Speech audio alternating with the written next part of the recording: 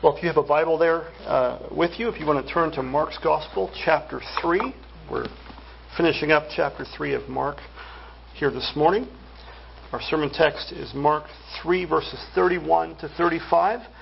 And as is our custom, out of respect for the Word of God, I'll ask that you stand for the reading of the Scriptures today. Mark chapter 3, verses 31 to 35. Give ear to the reading of God's holy Word. And his mother and his brothers came, and standing outside, they sent to him and called him. And a crowd was sitting around him, and they said to him, "Your mother and your brothers are outside seeking you." And he answered them, "Who are my mother and my brothers?" And looking about at those who sat around him, he said, "Here are my mother and my brothers. For whoever does the will of God, he is my brother and sister and mother." This ends the reading of God's Word. You may be seated. The grass withers and the flowers fade, but the Word of our God stands forever. Amen. Let's pray and ask God's blessing upon His Word to us today. Heavenly Father, we thank you for your Scriptures, that you've given us a light to our feet and a lamp to our path. And we ask today that you might be pleased to work in us by your Spirit, and in so doing, give us eyes to see and ears to hear great things from your Word. We know that we don't live by bread alone, but by every word that proceeds from your mouth. And we ask all this in Christ's name. Amen.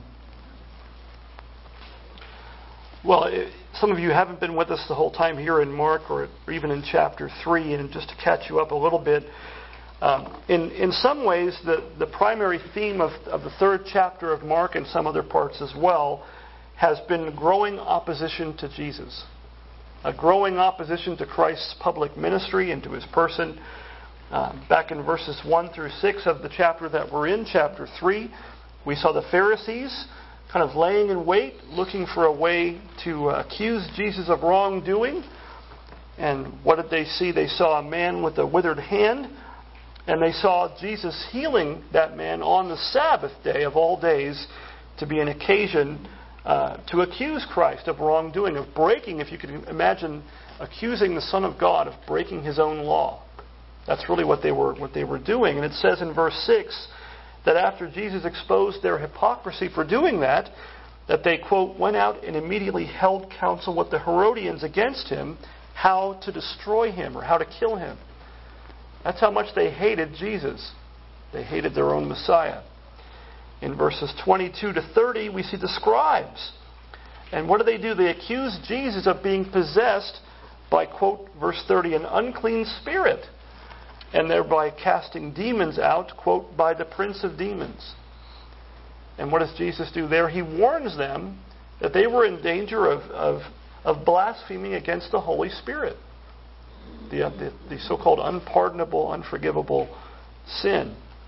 Well, here in our text this morning, these last verses in chapter 3, what we're going to find is that Mark is kind of bringing to a conclusion what he started talking about back in verses 20 and 21. He sort of mentioned something and then went away from it, and now he's coming back to it. And there in verse 20 to 21, Mark says this, "Then he, Jesus, he went home, and the crowd gathered again." Another theme in Mark, these large crowds that were following after Jesus wherever he went. The crowd gathered again so that they could not even eat.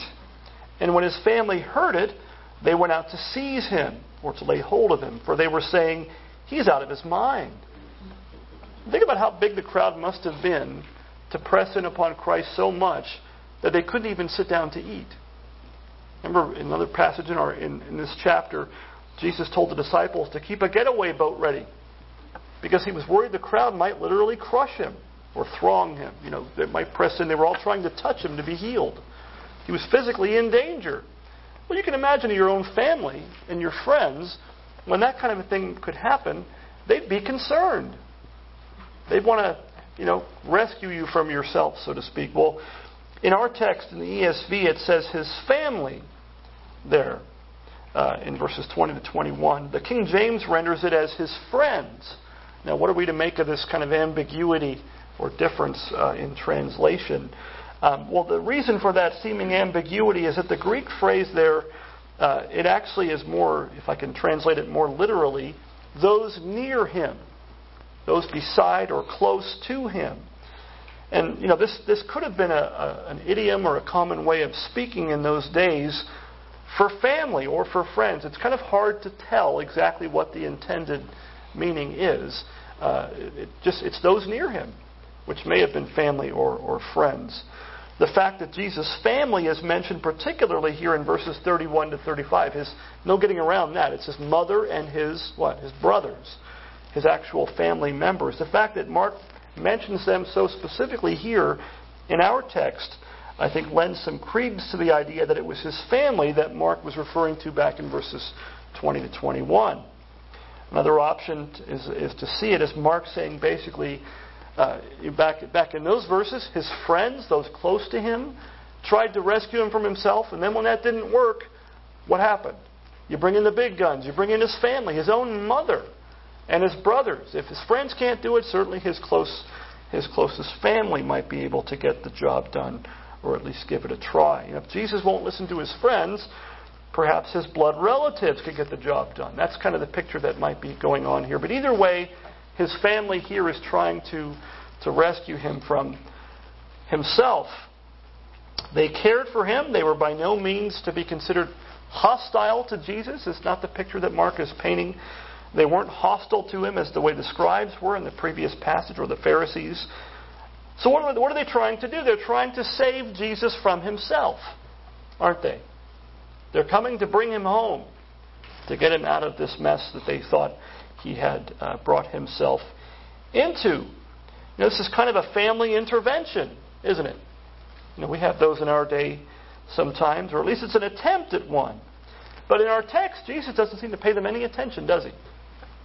They show up, they're outside, they're standing outside, they're sending people in, they're calling to him, and he just keeps right on trucking. He keeps right on teaching.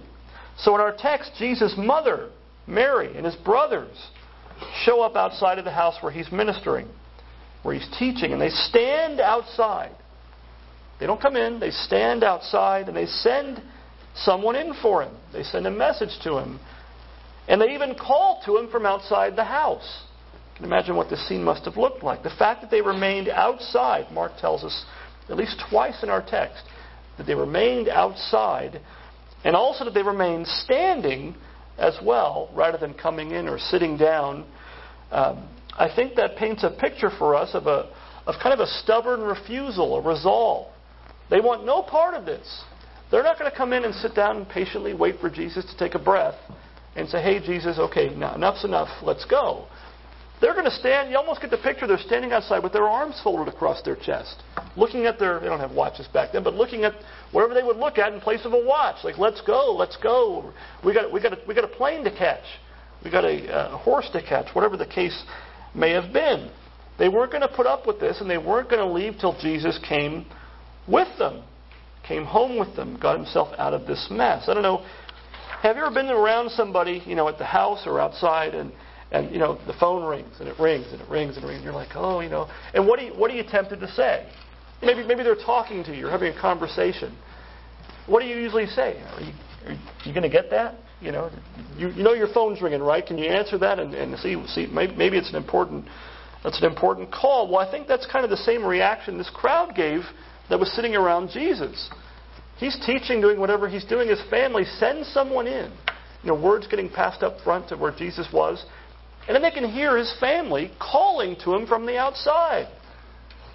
Imagine how loud it must have been for them to hear them calling from the outside over this crowd. It probably seemed to the crowd like Jesus was either oblivious to what was going on outside, or even possibly that he was being disrespectful to his own family, his own mother, and his own younger brothers. So the crowd seated around Christ, what do? They do what anybody would do. They try to bring it to his attention. In verse 32, Mark says, and a crowd was sitting around him, and they said to him, your mother and your brothers are outside seeking you. In case you haven't noticed, Jesus, you don't hear that? You don't hear your mother outside saying your name? It's time to come home. Now, think about that. It's never polite to ignore your family. It's never polite, right? Jesus, was he going to ignore his own family when they brought this to his attention in case he wasn't listening? They might have been thinking, surely Jesus would have to stop now. Surely Jesus would have to stop, leave off what he's doing, pick up his teaching or preaching another time, and take heed to his mother and his brother. What do they say? Blood is what? Blood is thicker than water. They had a right over him, at least they would have expected to, more than this crowd of strangers, even more than the 12, the disciples who were sitting around him. But how does Jesus answer them? He finally stops and says something, right? He views it as what have we heard in recent years about a teachable moment? Well, this is a teachable moment, and Jesus, as his custom is, doesn't miss it. He could have just kept right on going, but he doesn't. He answers when the crowd says, "Hey, Jesus, your family's outside and they're waiting." He answers them, and he says in verse 33, it says, "He answered them, 'Who are my mother and my brothers?'" Again, it can sound kind of rude. It sounds like Jesus is saying, "Who? Never heard of them. Your mother and brothers are outside. I have no idea what you're talking about. Never heard of them. Don't know who that is. We'll just hope they go away." On the surface, his words, think of it, this is his mother. It's one thing for a distant relative or even a brother or sister to do something, but when your mom calls you, you answer, right? It might seem like he's being callous or disrespectful, like he doesn't care for Mary or his brothers and thinks he's above them, doesn't care about them. But is Jesus here disrespecting his mother? Is he disrespecting his brothers? Worse yet, think about this. Is he breaking the fifth commandment? What's the fifth commandment? Exodus 20, verse 12. Honor your father and your mother. Not just your father, your mother. We're supposed to honor our mothers as well. Was Jesus breaking the fifth commandment? No, certainly not. So what's going on? He must not be deterred from the work that he was sent to accomplish. He was here for a reason. He was here to accomplish the work of our redemption from our sins. He can't allow himself to be swayed from doing the will of God, not even by his own family.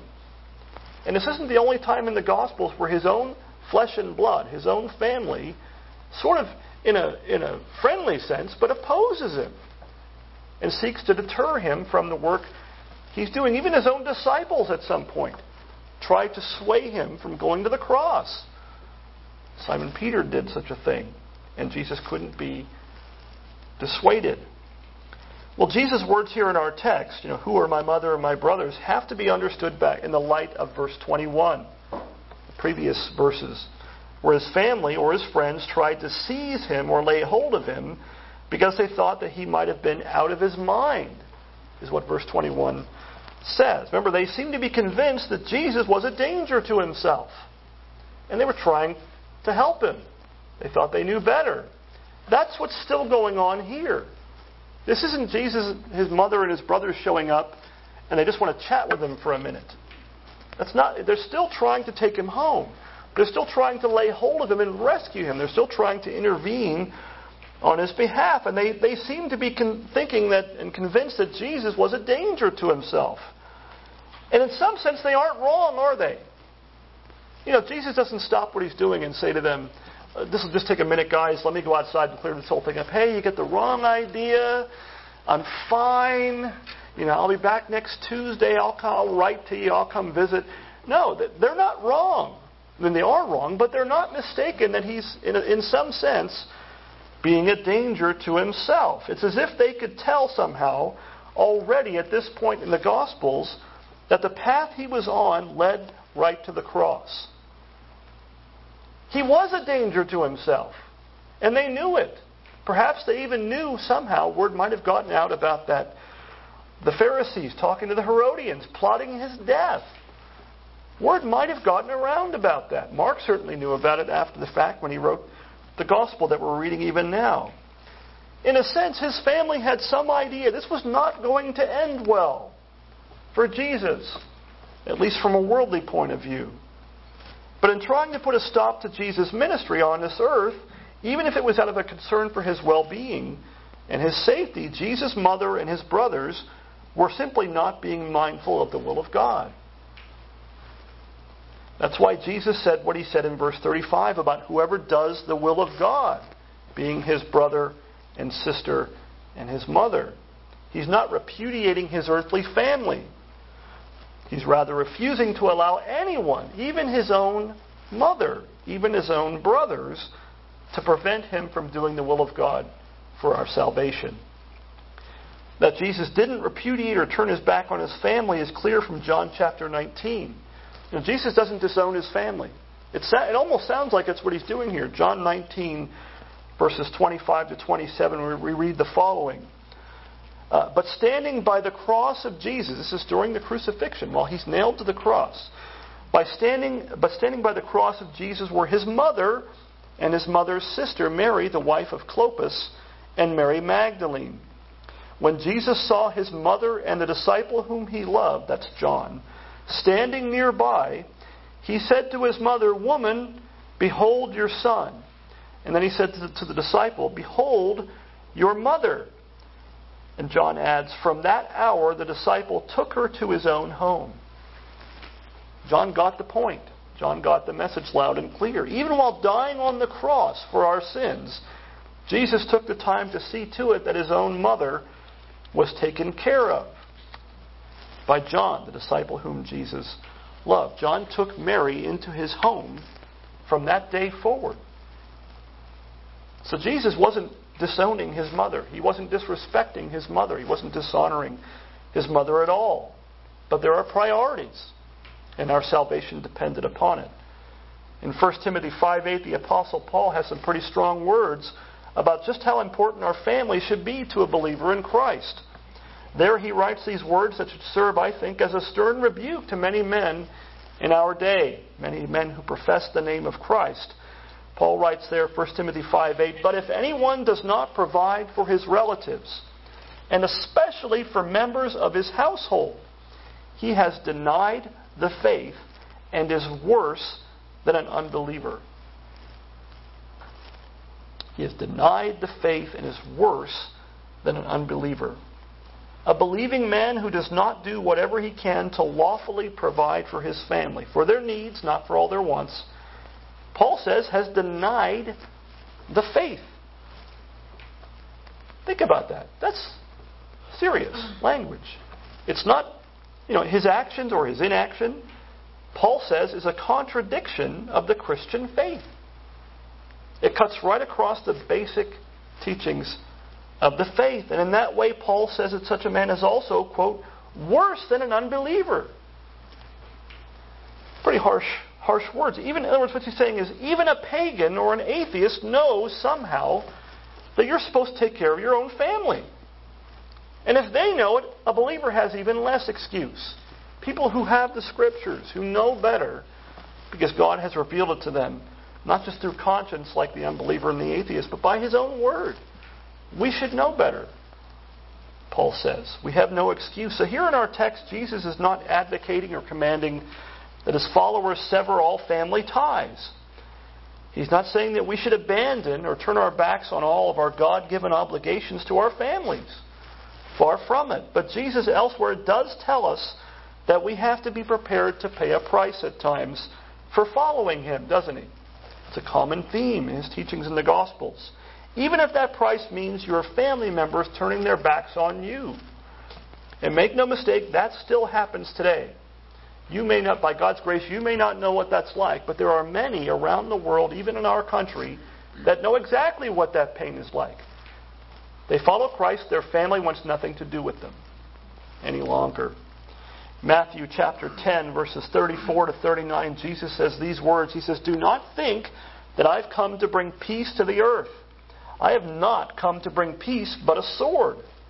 For I have come to set a man against his father, and a daughter against her mother, and a daughter-in-law against her mother-in-law. And a person's enemies will be those of his own household. Whoever loves father or mother more than me is not worthy of me. Whoever loves son or daughter more than me is not worthy of me. And whoever does not take his cross and follow me is not worthy of me. Whoever finds his life will lose it, and whoever loses his life for my sake will find it."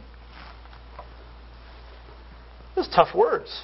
You're supposed to love your family. You're supposed to love your mother and your father. You're supposed to love your sons and your daughters more than your own life, right? You're supposed to love your own family more than life itself. But there's one love that's supposed to take priority over even that. You're to love the Lord your God more than anything.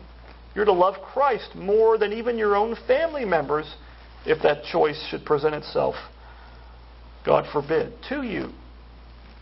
Jesus comes first. He takes priority over even our own families. Again, if you're following Christ, you should be taking care of your family. He's not commanding us to turn our backs on our families. He is saying, I come first. Jesus comes first. Well, now we're going to look at what Jesus says in our text in verses 34 to 35 about the defining characteristics of Jesus' true family. The family that he talks about here to this crowd. In verse 33, he says, who are my mother and my brothers? Well, that's a loaded question, isn't it? And he wants them to think about it. And he wants you and I, even here today, to think about that. Who is his mother and who are his brothers? You and I are supposed to take this question to heart. It's not a hypothetical. You and I have to ask ourselves at this point, looking at this scripture, am I the mother or brother of Jesus? That's the question you have to ask yourself. Are you the mother or brother of Jesus? Are you in the family of God? And how do you know if you are or if you're not? What are the defining characteristics of his true family, of his spiritual family? First thing to say is we should notice that Jesus clearly implies here that not everybody is. He doesn't say, hey, guess what? I know they're my mom and my brothers, but everybody is. That's not what he says at all. He clearly implies that there are some who are and some who are not. No one is naturally in Christ's family. Not by blood relation, not by family heritage, not by having a godly family heritage. We don't get in by proxy. We don't get in by osmosis. We don't get in holding someone else's coattails. There's nothing wrong with having a godly family line, with having believing parents and grandparents. It's a blessing from the Lord, thank God for it. But everyone has to come to Christ by faith for him or herself. We don't get to stand before the Lord one day and say, well, my grandparents, my parents, we have to look God, so to speak, in the eye and believe in Christ for ourselves and come to him to have life in his name. How do you know if you're in the family of God? How do you know if you can rightly call yourself the brother or sister of Christ? Could be no more important question here this morning that you could ask yourself and have the answer to. Verse 35, Jesus kind of gives us the answer, doesn't he? Verse 35, he tells us that the defining characteristic of those who are truly his family members, it's in doing the will of God. So you have to ask yourself, secondly, are you doing the will of God? Now, you and I have to be very careful at this point. Sometimes Jesus says things in the Gospels that can make us very uncomfortable. Sometimes they're easily misunderstood. Jesus is not saying that doing the will of God somehow is a qualification or is a prerequisite for being in his family, for being a member of the family of Christ. It's not what he's saying. He doesn't say, do God's will and then I will let you become part of the family. Doing God's will does not qualify you for membership in God's family. You cannot earn your place at his table. But family resemblance is evidence that you really are a part of the family. Just like it is naturally, so it is spiritually as well. And a lack of family resemblance is evidence that you're not in the family. That's what he's saying here. Can't tell by the outward appearance, but you can tell by doing or not doing the will of God. 1 John 3:10, the Apostle John, that same apostle that took Mary in, writes this. 1 John 3:10, by this it is evident who are the children of God and who are the children of the devil. Whoever does not practice righteousness is not of God, nor is the one who does not love his brother. 1 John has a lot of sayings like that, where you can. It's a book written about assurance. It's not a book written to shake your faith. It's a book that you can look at, to read, and say, how do I know if I'm a believer? And John gives a number of tests, so to speak, a number of evidences that we're to look for, and two of them are mentioned in this text. Practicing righteousness and loving your brother, loving your fellow Christians. If you love your brother in Christ, even though you may not have known him for very long, and he wasn't part of your natural-born family, that's evidence of the family tie, of a spiritual family tie worked by the Holy Spirit. If you don't practice, to use that phrase, if you don't practice righteousness, John says you're not a child of God, but you're a child of someone else entirely. One thing to say, if you don't practice righteousness and you're not a child of God, he goes further than that, doesn't he? He says, child of the devil. Pretty harsh words. Another way of putting this is to say that your sanctification, which is the work of God's free grace in your life, if you're a believer in Christ, that sanctification is the evidence of your justification. It's the evidence of your adoption in Christ. That's really what he's saying here. And John is not saying that sinless perfection is the mark of all true family members of Christ. If that's the case, Christ would be an only child. He would not have any spiritual brothers and sisters as he does now. John is not saying sinless perfection is the mark. Otherwise, we would never make that mark. 1 John 1:8, he already said in the same letter, if we say we have no sin, we do what? We deceive ourselves, and the truth is not in us. You have to take the whole letter for what it says, not isolate one verse and twist it out of context. Practicing righteousness doesn't mean that we never sin. If you're a believer, you know you sin. There's a reason that we pray a prayer of adoration and confession every Sunday. There's a reason the Lord's Prayer teaches us we say what? Forgive us our debts as we forgive our debtors. Jesus tells us right in the Lord's Prayer, we're going to need forgiveness on a regular basis. But there's a difference between needing forgiveness and not practicing righteousness at all, not obeying the commands of Christ at all. So do you do the will of God? Are you seeking to do the will of God as you find it revealed in His Word? Are you following Christ, even if imperfectly so? If you are, then take heart and be encouraged that there is evidence there of the genuineness of your faith, God-given faith in Christ. And more than that, it shows that you have the right to the title child of God, even the brother or sister of Christ. You can say that on the authority of Scripture itself. Think about that. Jesus is telling us something remarkable here. Sinners can be adopted into His own family. Not just pardoned, not just forgiven, adopted. Forgiveness is one thing, and it's necessary for us. But to be adopted into His family it's mind-boggling to think that God takes sinners into His own family, adopted them in Jesus Christ. John chapter 1, verses 11 to 13 puts it this way. He came to His own, Jesus did. He came to His own, and His own people did not receive Him. But to all who did receive Him, who believed in His name, He gave the right to become children of God. The right. Not by your own doing, not by your own merits or earning anything, but believing in His name, receiving Christ, gives us the right to become children of God. He says, who were born not of blood, not of family ties, not of blood, nor of the will of the flesh, nor of the will of man, but of God. Who puts you in God's family? God does, by His grace, and only God does. So this morning I have to ask, have you received Christ by believing in His name? If you have, by the grace of God, then you have the right to the title child of God and brother and sister of Christ. Can you even imagine what it must have felt like? Put yourself in that room. It's hard to do that. I know we're 2,000 years difference, in different place and time and culture.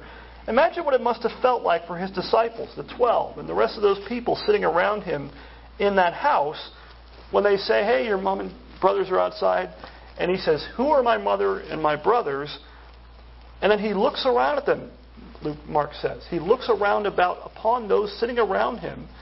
Another one of the Gospels says He kind of points, kind of waves His hand around at them and says, here are my mother and my brothers. Imagine hearing Jesus Himself say those words to you if you had been sitting in that room. What would that have been? What might that have sounded like to your ears? Well, it's the same thing He says now. If you're a believer in Him, if you've received Him and believed upon his name and are doing the will of God from the heart by the work of his Spirit. He says, here are my mother and my brothers.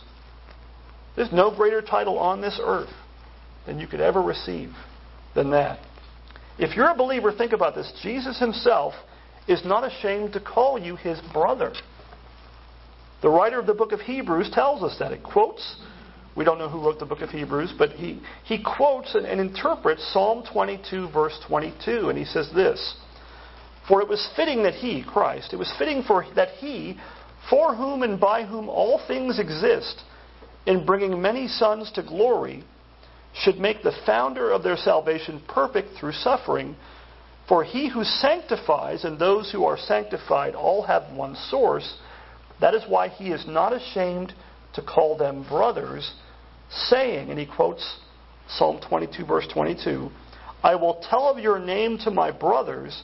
In the midst of the congregation I will sing your praise. The writer to Hebrews says, look at Psalm 22. What is Psalm 22? You might be very familiar with it. It's the Psalm of the Cross. It's a psalm that paints a very dramatic and very vivid picture of a crucifixion. In first person, speaking. And Jesus quotes Psalm 22:1 from the cross, doesn't he? What does the first verse of Psalm 22 say? My God, why have you forsaken me?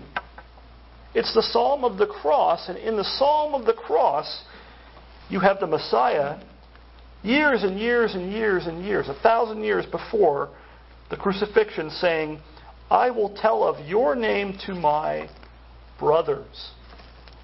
And in the midst of the congregation, I will sing your praise. The writer to the Hebrews is exactly right when he interprets it that way. Jesus, even on the cross, was not ashamed to call us his brothers.